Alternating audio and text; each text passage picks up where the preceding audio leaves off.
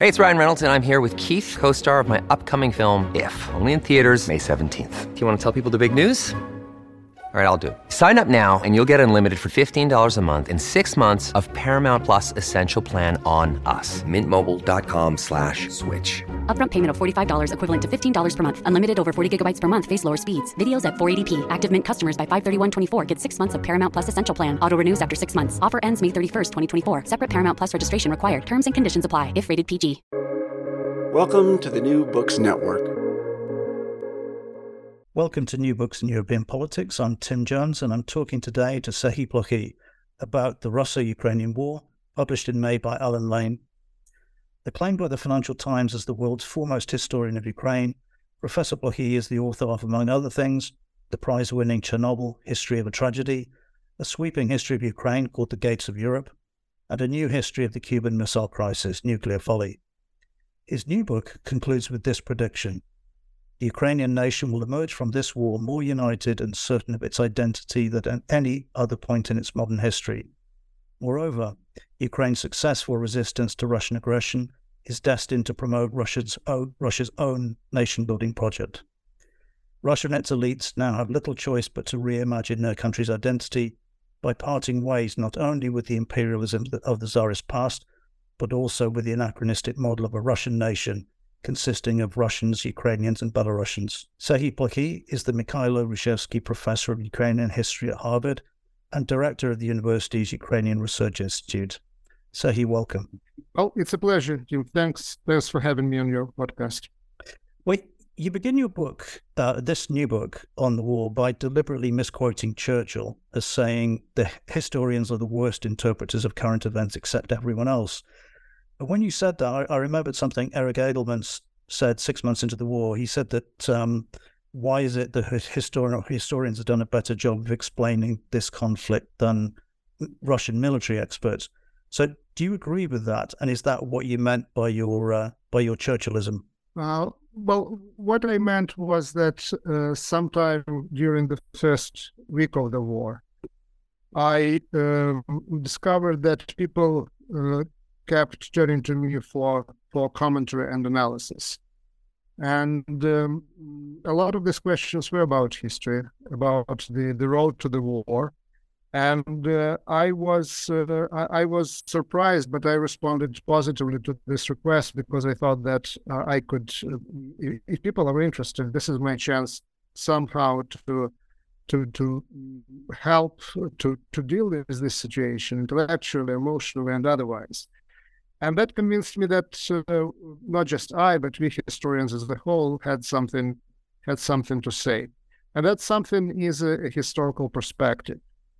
Normally, our wisdom as historians comes from the fact that we are commenting on Monday on the game that was played on Sunday, and we know already the result. And that perspective gives us power. But I realized something that they didn't know before in the last year and a half, that even the game is still going on.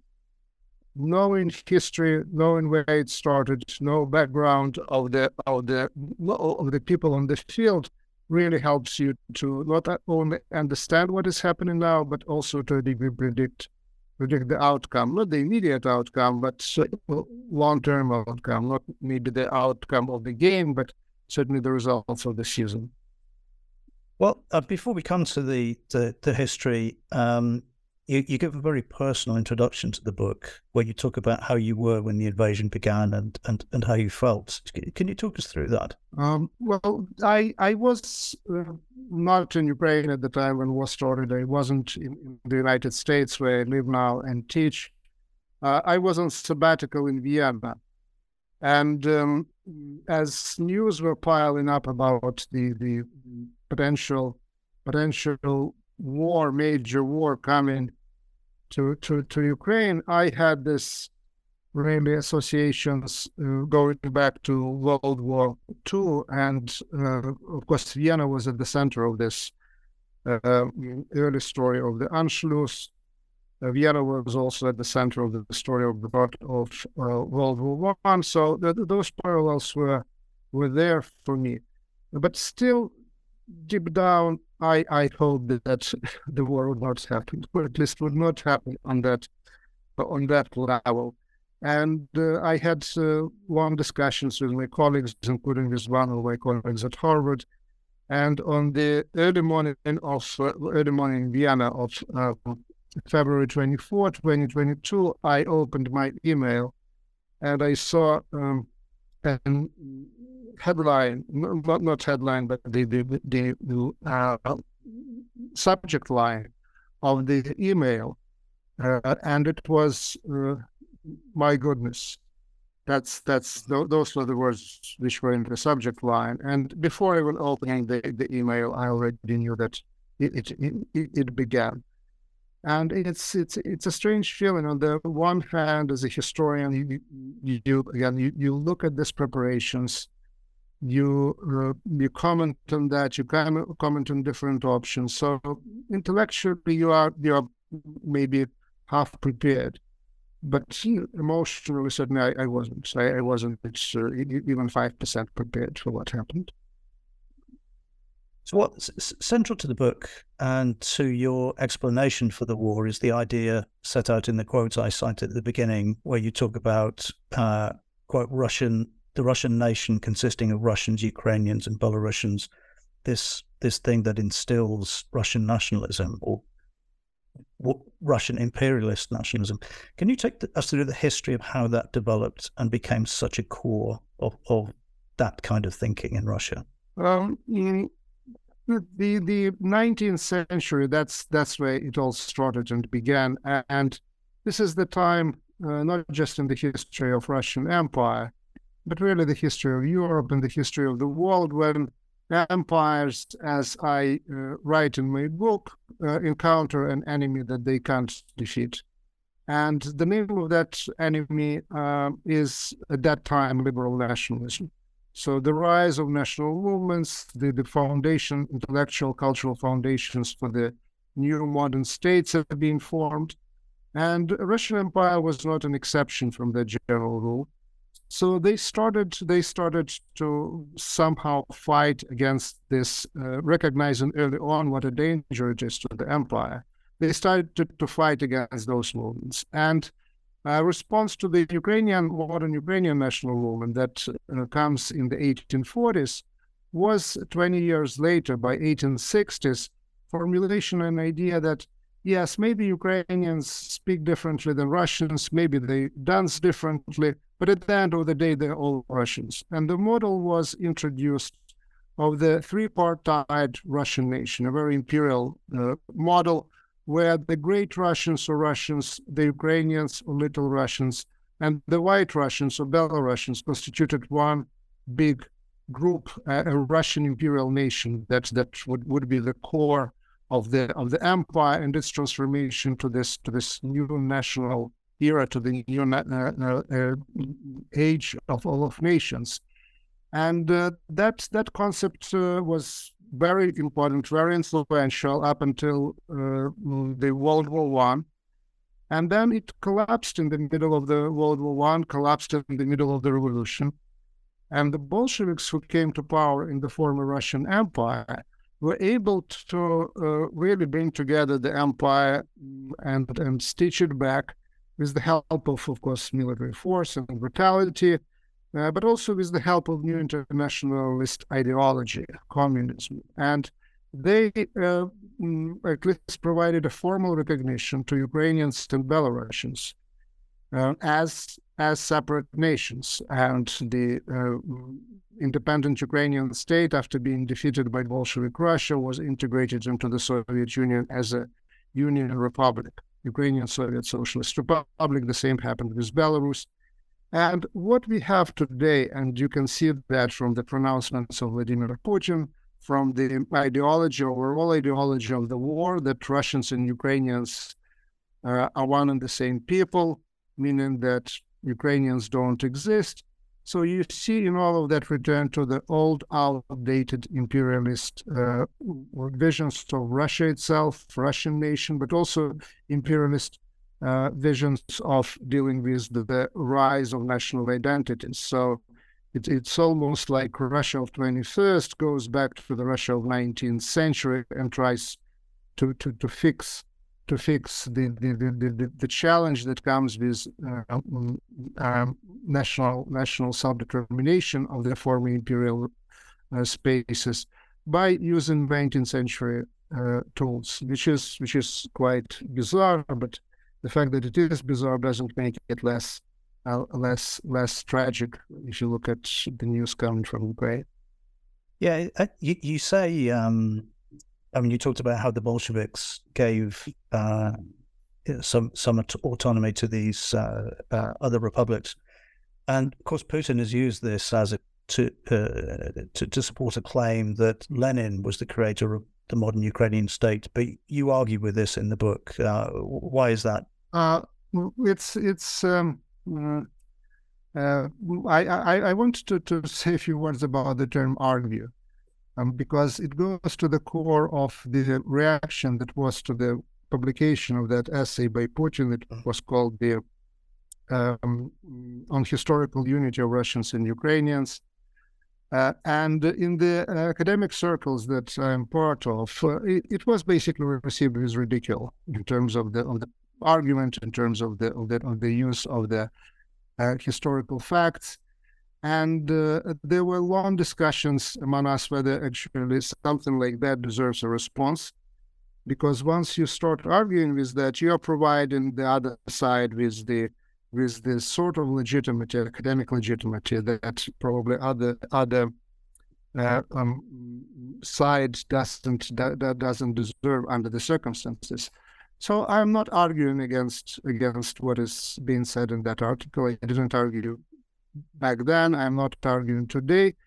But what I want to say is that the response to this vision of Russia and Ukraine can be provided and is provided not only in discussions and in historical works, but also it was provided on the battlefield in Ukraine. Very much this war, its first start and its operations, was based on the idea that Russians and Ukrainians were one and the same people. So in that sense, the argument on Putin's side was not just historical, it was something that he believed in existed in today's world, where the Ukrainians were actually deep down Russians who were misled by the bunch of nationalist Nazis and drug addicts led by President Volodymyr Zelensky. And I'm not making up these terms and words, that they're all in the official pronouncements, Russian official pronouncements. So the expectation was that good Russians in Ukraine would welcome the Russian troops entering the country with flowers, and they met them with weapons and keep fighting back. That's for me the if again argument is the right term. That's an argument in its own right.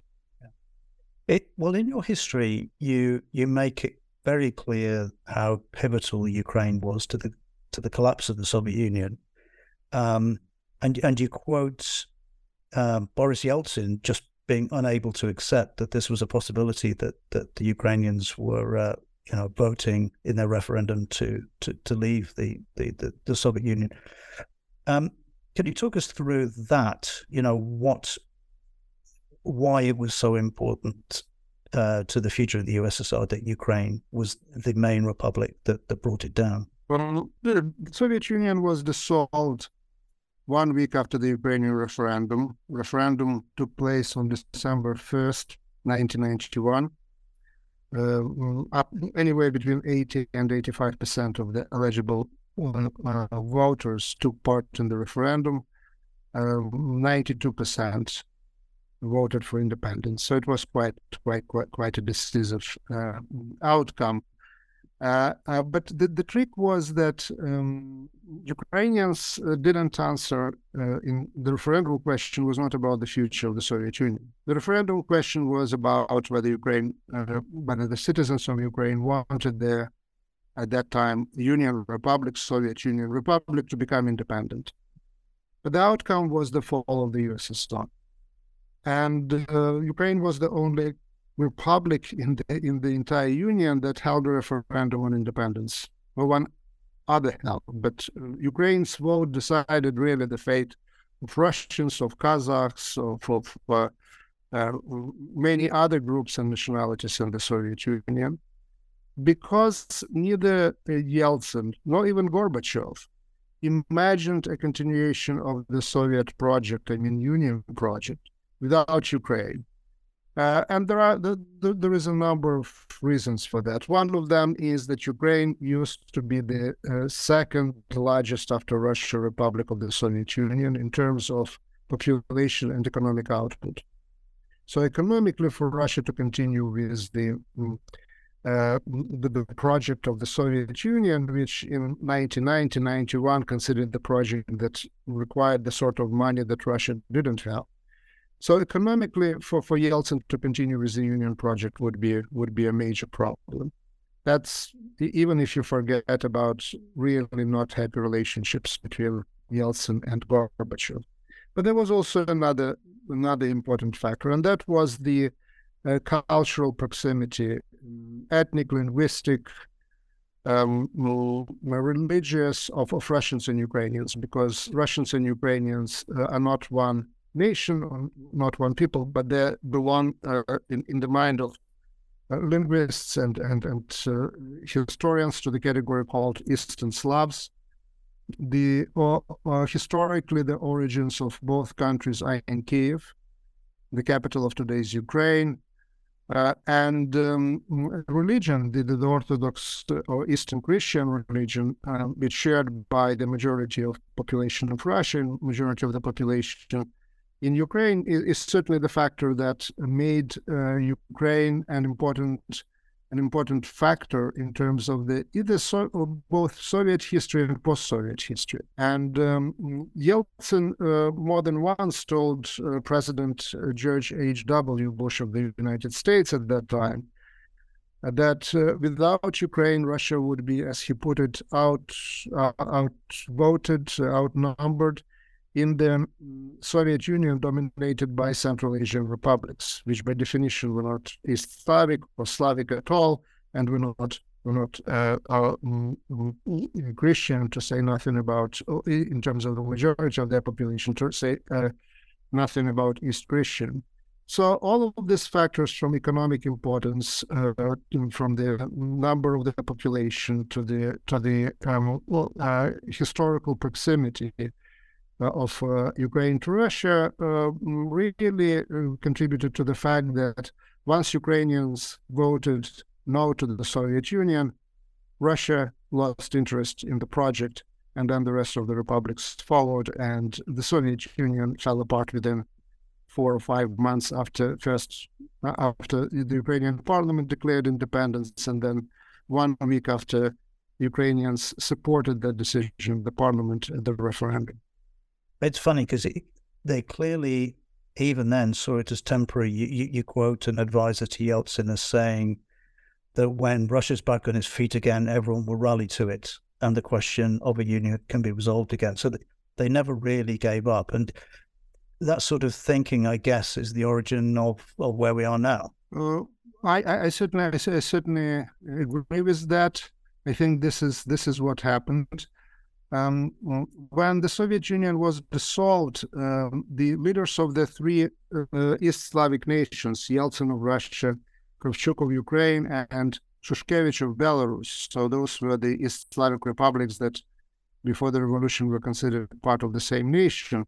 So the leaders dissolved the Soviet Union. So the former members of that, participants in that imperial model of the big Russian nation, got together and they dissolved the Soviet Union, not Slavic and non-Slavic leaders and so on and so forth. And this is of course an irony of the situation, but the Commonwealth that they created instead was viewed by Russia as the way to maintain the control of a post-Soviet space. Ukrainians looked differently at that Commonwealth of Independent States. For them, that was, as they put more than once, an instrument for civilized divorce. We know now that the divorce didn't go, ended up to be not civilized at all. But there was, from the very beginning, very different expectations from that organization on part of Russia and Ukraine. And Russia really believed that the republics would come back one day. Even during the first tenure of Vladimir Putin as the president of Russia at the beginning of the century, quite a lot of traction got a project proposed by once his patron and then ally Anatoly Chubais, who was also one of the liberal advisors to Yeltsin, the author of the Russian privatization program. So Chubais was writing at the beginning of the century about the Russian liberal empire that would be ruled not by force, not by army, but the economic power of Russia and the power of the Russian corporations. That was his vision, a soft empire. But we are talking here about the person who is considered in Russia to be the absolute the symbol of liberalism, of Yeltsin era. Mm-hmm. So there is no really, never was to a degree, a disagreement between conservatives and quote-unquote liberals that it has had to be a continuing Russian dominance over the region. The question was which empire it would be. The liberal through the established and maintained and controlled through the economic means and soft power, or it would be the one that would remind observers about the military empires of the past.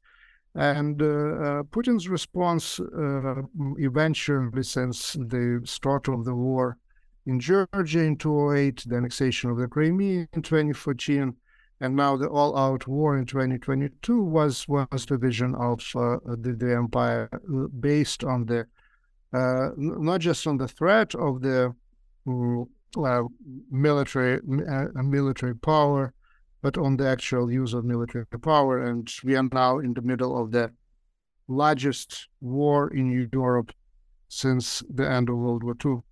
Yeah.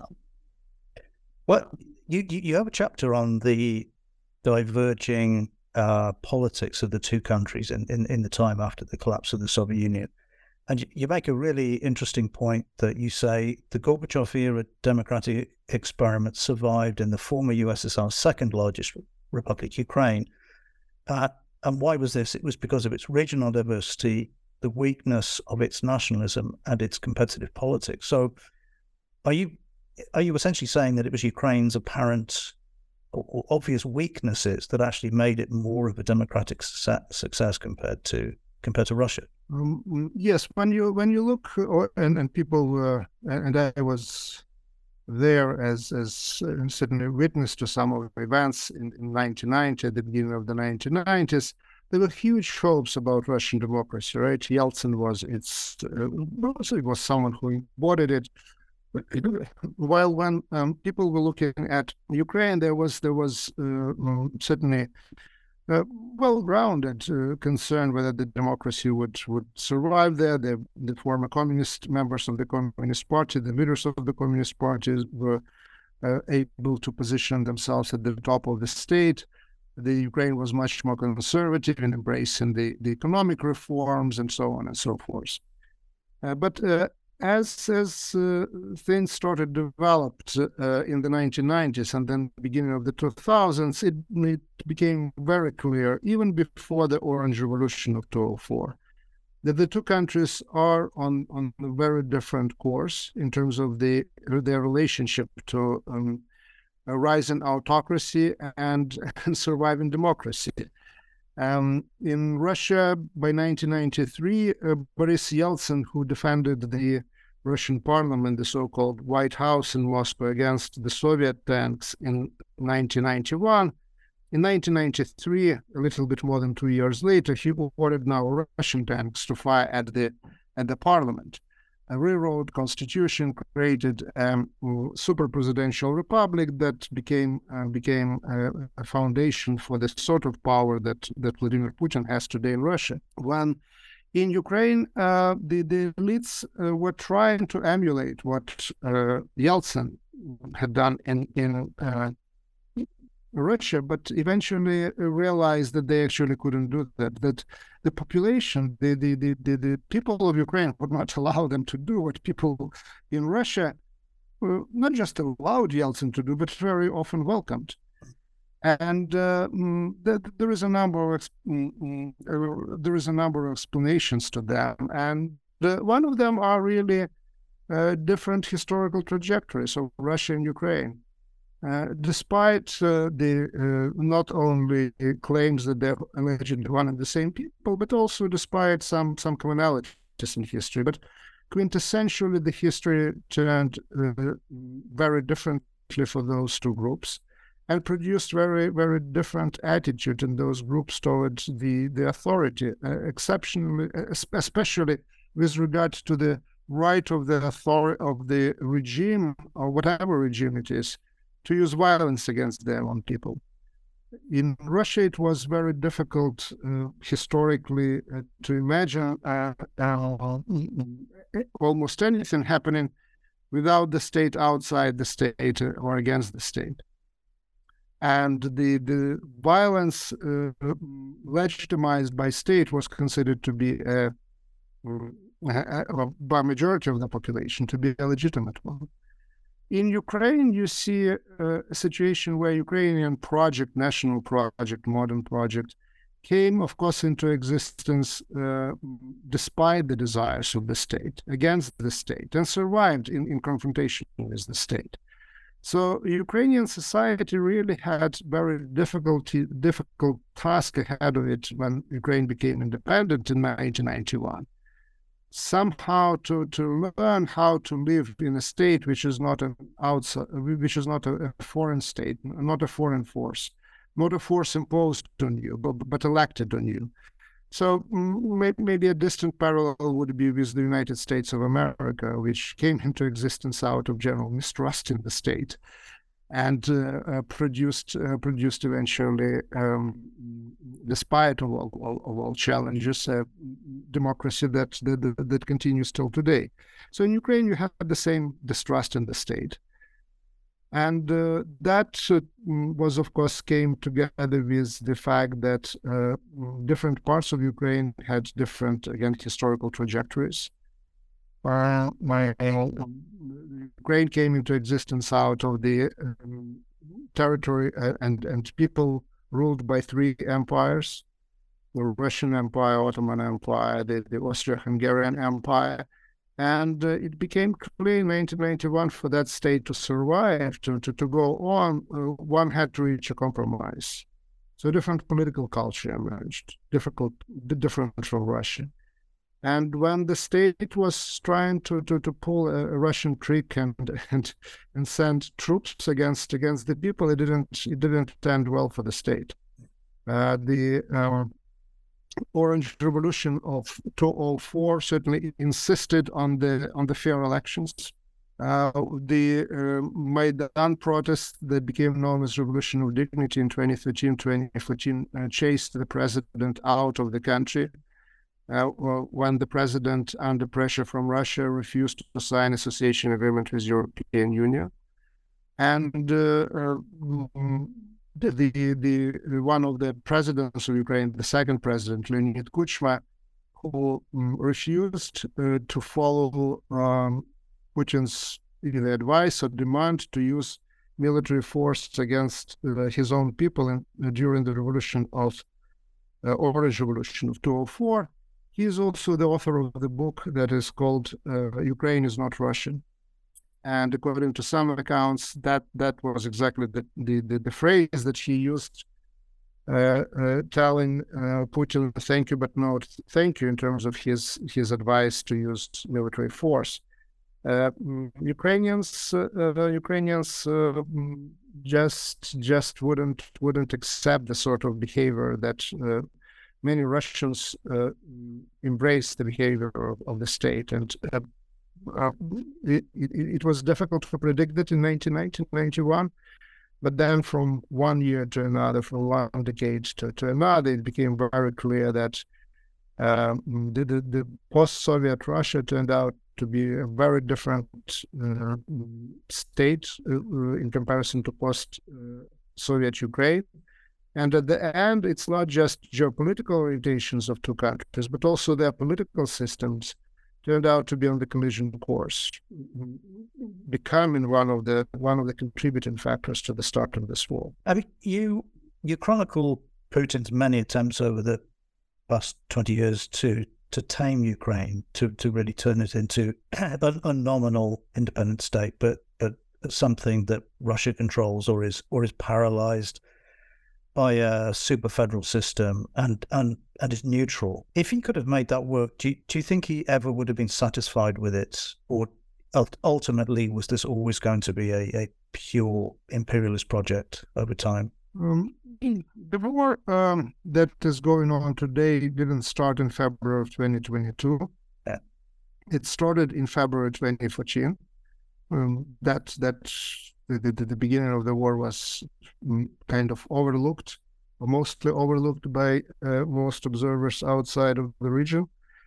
And it started over the issue of the association agreement with European Union, Ukraine's association agreement with European Union, something that I just mentioned.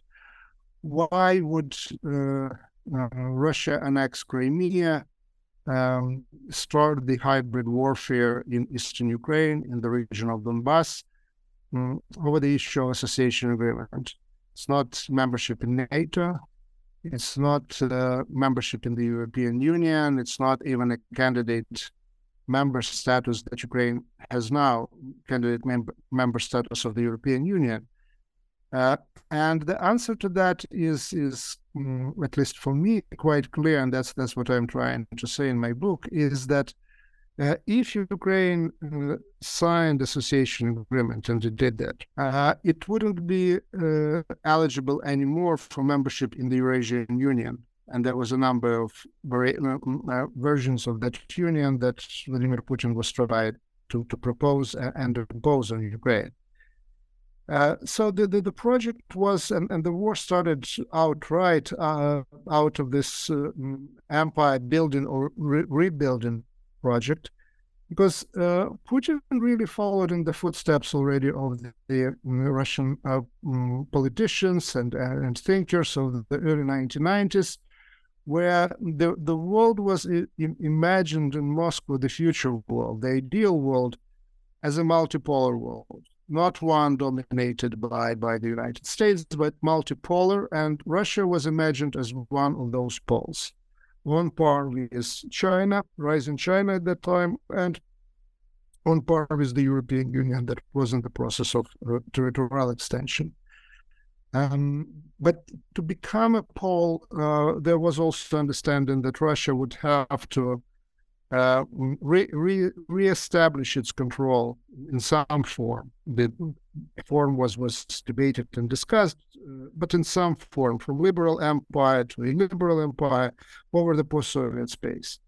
And Ukraine, the second largest Soviet and then post-Soviet republic, was really crucial for the realization of that project. So once Ukraine tries to move westward and tries to escape the sphere of influence that Russia considered to be its own, what you get in 2014 is war. So at that point, it wasn't just about joining any Western institutions, at least in the immediate future. It was just about signing an agreement that would keep Ukraine outside of the Eurasian Union. That was at that point already perceived to be unacceptable. So it is a very much imperial project, but it is also, as we know now, had been supported by the form of the Russian imperial thinking that comes from the 19th century, and we discussed that before. So empire and this imperial vision of nation is something that, again, the Russia tries to implement in different forms since the 19th century. How to reconcile the nation and empire, how to keep the 1/6 of the earth that was acquired by the Tsars up until 1917, how to keep it under control of one center, and at the same time somehow find a formula to deal with the global processes of the rise of national state, of the rise of the sovereignty of those states. So we'll just look at over the centuries, look at different ways how they're trying to reconcile empire with nation, and whatever ideas, whatever models are out there, most of them would lead to bloodshed. But coming to the full-scale invasion of last year, I mean, it's clear from your book and from other books covering the beginning of the invasion that the Kremlin was shocked that the Ukrainians didn't collapse, within days, as happened in Crimea, as essentially happened in Georgia in 2008, and that Zelensky didn't flee like Yanukovych. It just amazes me. How is it possible that a country that, as you set out, is two countries that have been so close for so long, how did they misjudge Ukrainian behavior so badly, and how was their intelligence and their spy network so bad? Well, it's not just the Russians didn't misjudge Ukraine. Before the start of the war, the Washington and European capitals and Moscow disagreed on almost everything. But there was one tacit understanding that Ukraine probably would not survive for more than few days, maximum weeks.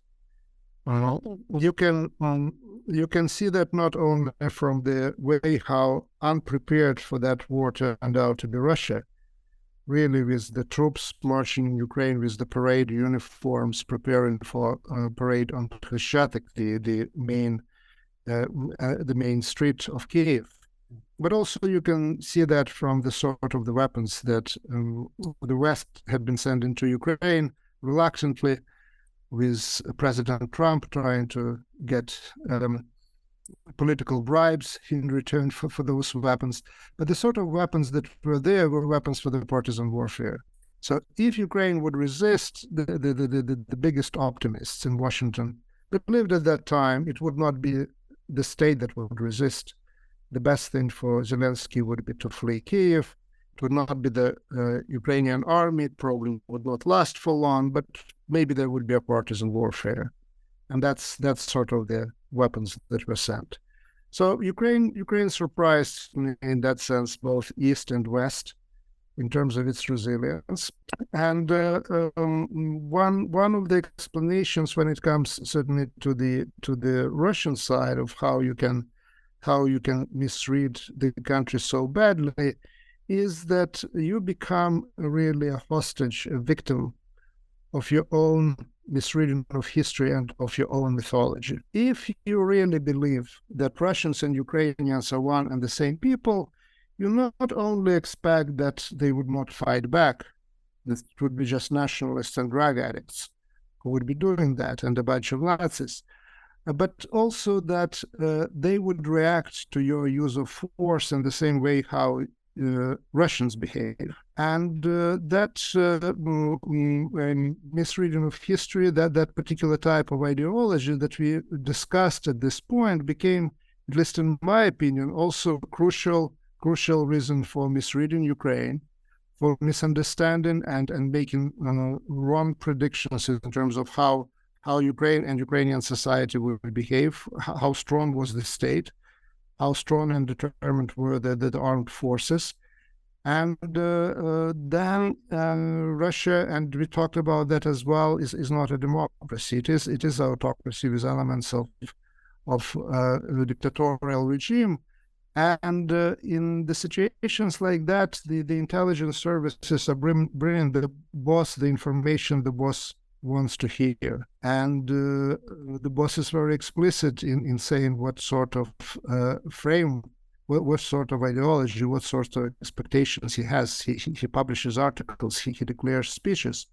So it's really a case of not only imperial war on the Russian side, but also a case of imperial type of miscalculations and the falsehood of the imperial mythologies. Yeah, they not only seem to have misjudged, people in Kyiv, but they have misjudged people that they assumed were their allies. I mean, you make the point that the most acute victims of this war have been Ukrainians in the east and the southeast, many of whom are Russian speakers, and probably would have been Kuchma or Yanukovych voters. Do you think there are many or any Russophiles left in the Donbass? Yes, the who suffered the most in this war were exactly the people whom Russia allegedly was supposed to save and liberate. The city of Mariupol that was almost entirely destroyed, or at least half of the city was destroyed. Before the war, 44% of the population were not just Russian speakers, were ethnic Russians, and the absolute majority were Russian speakers.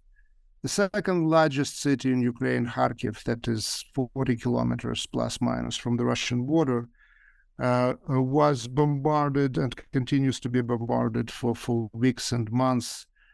The largest suburb, the largest part of the city, the Saltivka is completely destroyed, and it's what I read, at least they say that this is the largest sort of compound of that level in Europe in general. So what you hear now from the mayors of many cities, including Kharkiv, is that the attitude towards Russia became much more hostile than, in their opinion, is the attitude of the people in Western Ukraine, who traditionally were viewed as anti-Russian. Western Ukraine was the place where the Ukrainian insurgent army was fighting against the Soviet armed forces and then Soviet internal troops for 6-7 years after the end of World War II, and that resistance, that spirit of resistance to Moscow, to the Soviet Union, of course, normally because of that is associated with Western Ukraine. So now the argument is made that Eastern Ukraine is actually much more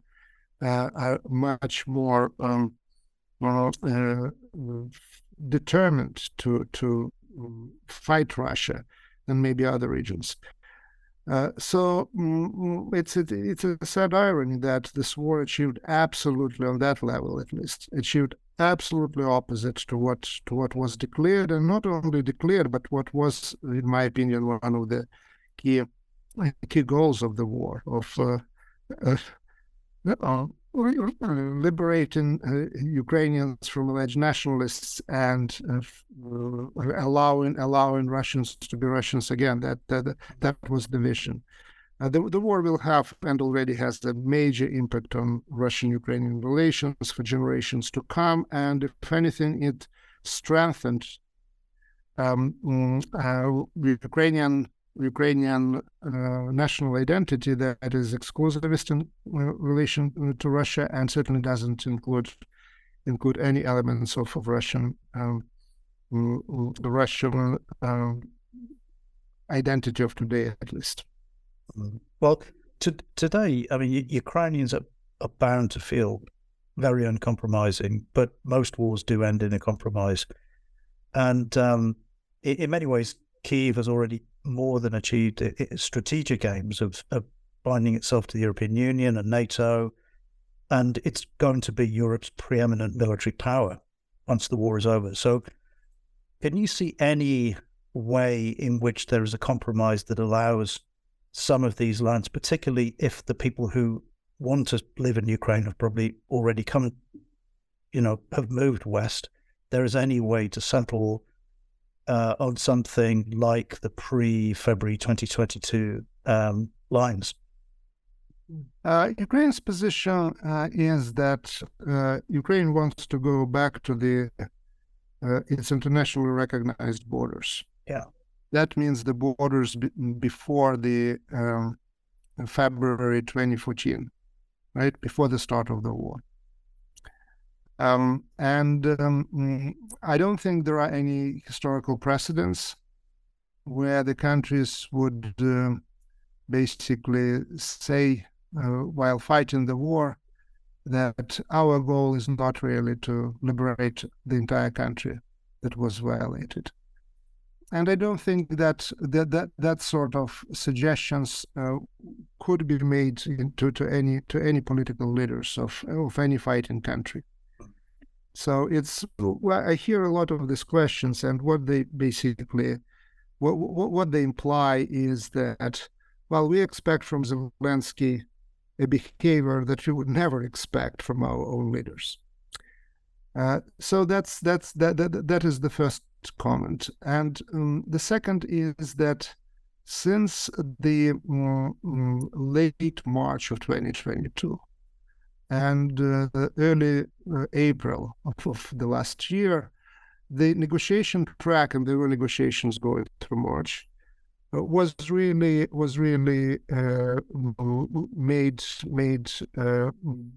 first difficult and completely unacceptable because of the two factors. First of all, the Ukrainians discovered that they could fight, and they could fight back.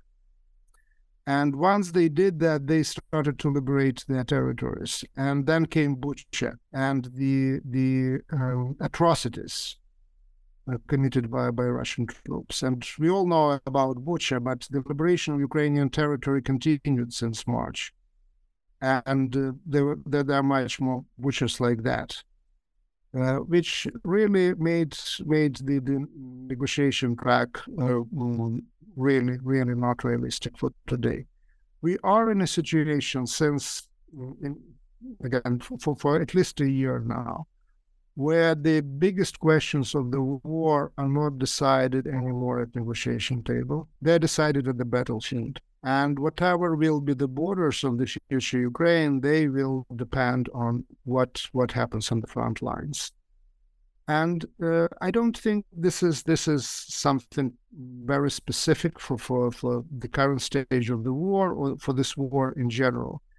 If you look at the relatively recent history and history of the Cold War, and look at the countries divided by borders from Germany to Korea to Vietnam, again, most of these borders came to existence as of course an outcome of negotiations and documents signed.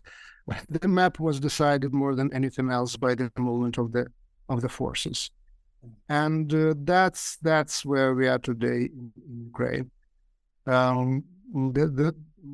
The year started with two big questions about the future of the war. Both of them were related to the military breakthroughs, potential military breakthroughs, not diplomatic breakthroughs. The first question was, what would be the outcome of the Russian winter offensive? And the second, what would be the outcome of the possible Ukrainian counteroffensive? So those were the questions on January 1st, 2023. We have now answered to the first question about the Russian military offensive. They didn't get anywhere. We are now awaiting the potential start and then outcome of the Ukrainian counteroffensive. Once we get those results, I think the entire Ukraine, the front lines, the world would be in a different place, whatever the outcome of it is. with a place which would allow actually to project for the future and think also about the military track, thinks about negotiation track, what would be the relations between them. But in the last year, it is whatever happens on the battlefield, this will decides for now both political, not just military, but also political situation around Ukraine. I think that's a good place to end our discussion of the book. So as usual, because this is a podcast about books, I've asked my guest to recommend a couple, one or two in his field, potentially our personal choice. And I should add that on a previous interview, Ollie Rain chose Nuclear Folly as one of his. So, Serhii, what have you chosen? One of them is a recent book that I reviewed for the Washington Post, and it is written by Olga Onuch and Henry Hale, and it is called Zelensky Effect. And I really highly recommend it because it is a book about, of course, President Zelensky, who is a lot in the news now, who sometimes is called Churchill with iPhone, but it's also about the society that produced Zelensky, and it is very important. And another book is not on Ukraine, not on Russia, but certainly betrays my interest as a historian. And the book is by Katya Hoyer, Beyond the Wall: A History of East Germany. And I read it, I blurbed it with pleasure. It looks like it's doing very well, and in Britain in particular. So it is the history of East Germany, the place that once exists, and without understanding which it would be difficult to understand today's Germany, including its position in the current war and huge diplomatic crisis that accompanies it. So these are the two books that I think the listeners can really benefit from in terms of understanding what is happening today in Ukraine, but also gaining better understanding historically and otherwise of what used to be Eastern Europe. Well, thank you. Neither of those have been chosen before. So today I've been talking to Serhii Plokhy about his book, The Russo-Ukrainian War, published by Alan Lane. Serhii, thank you for coming on.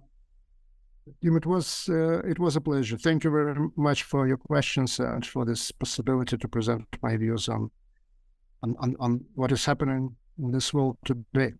Thank you.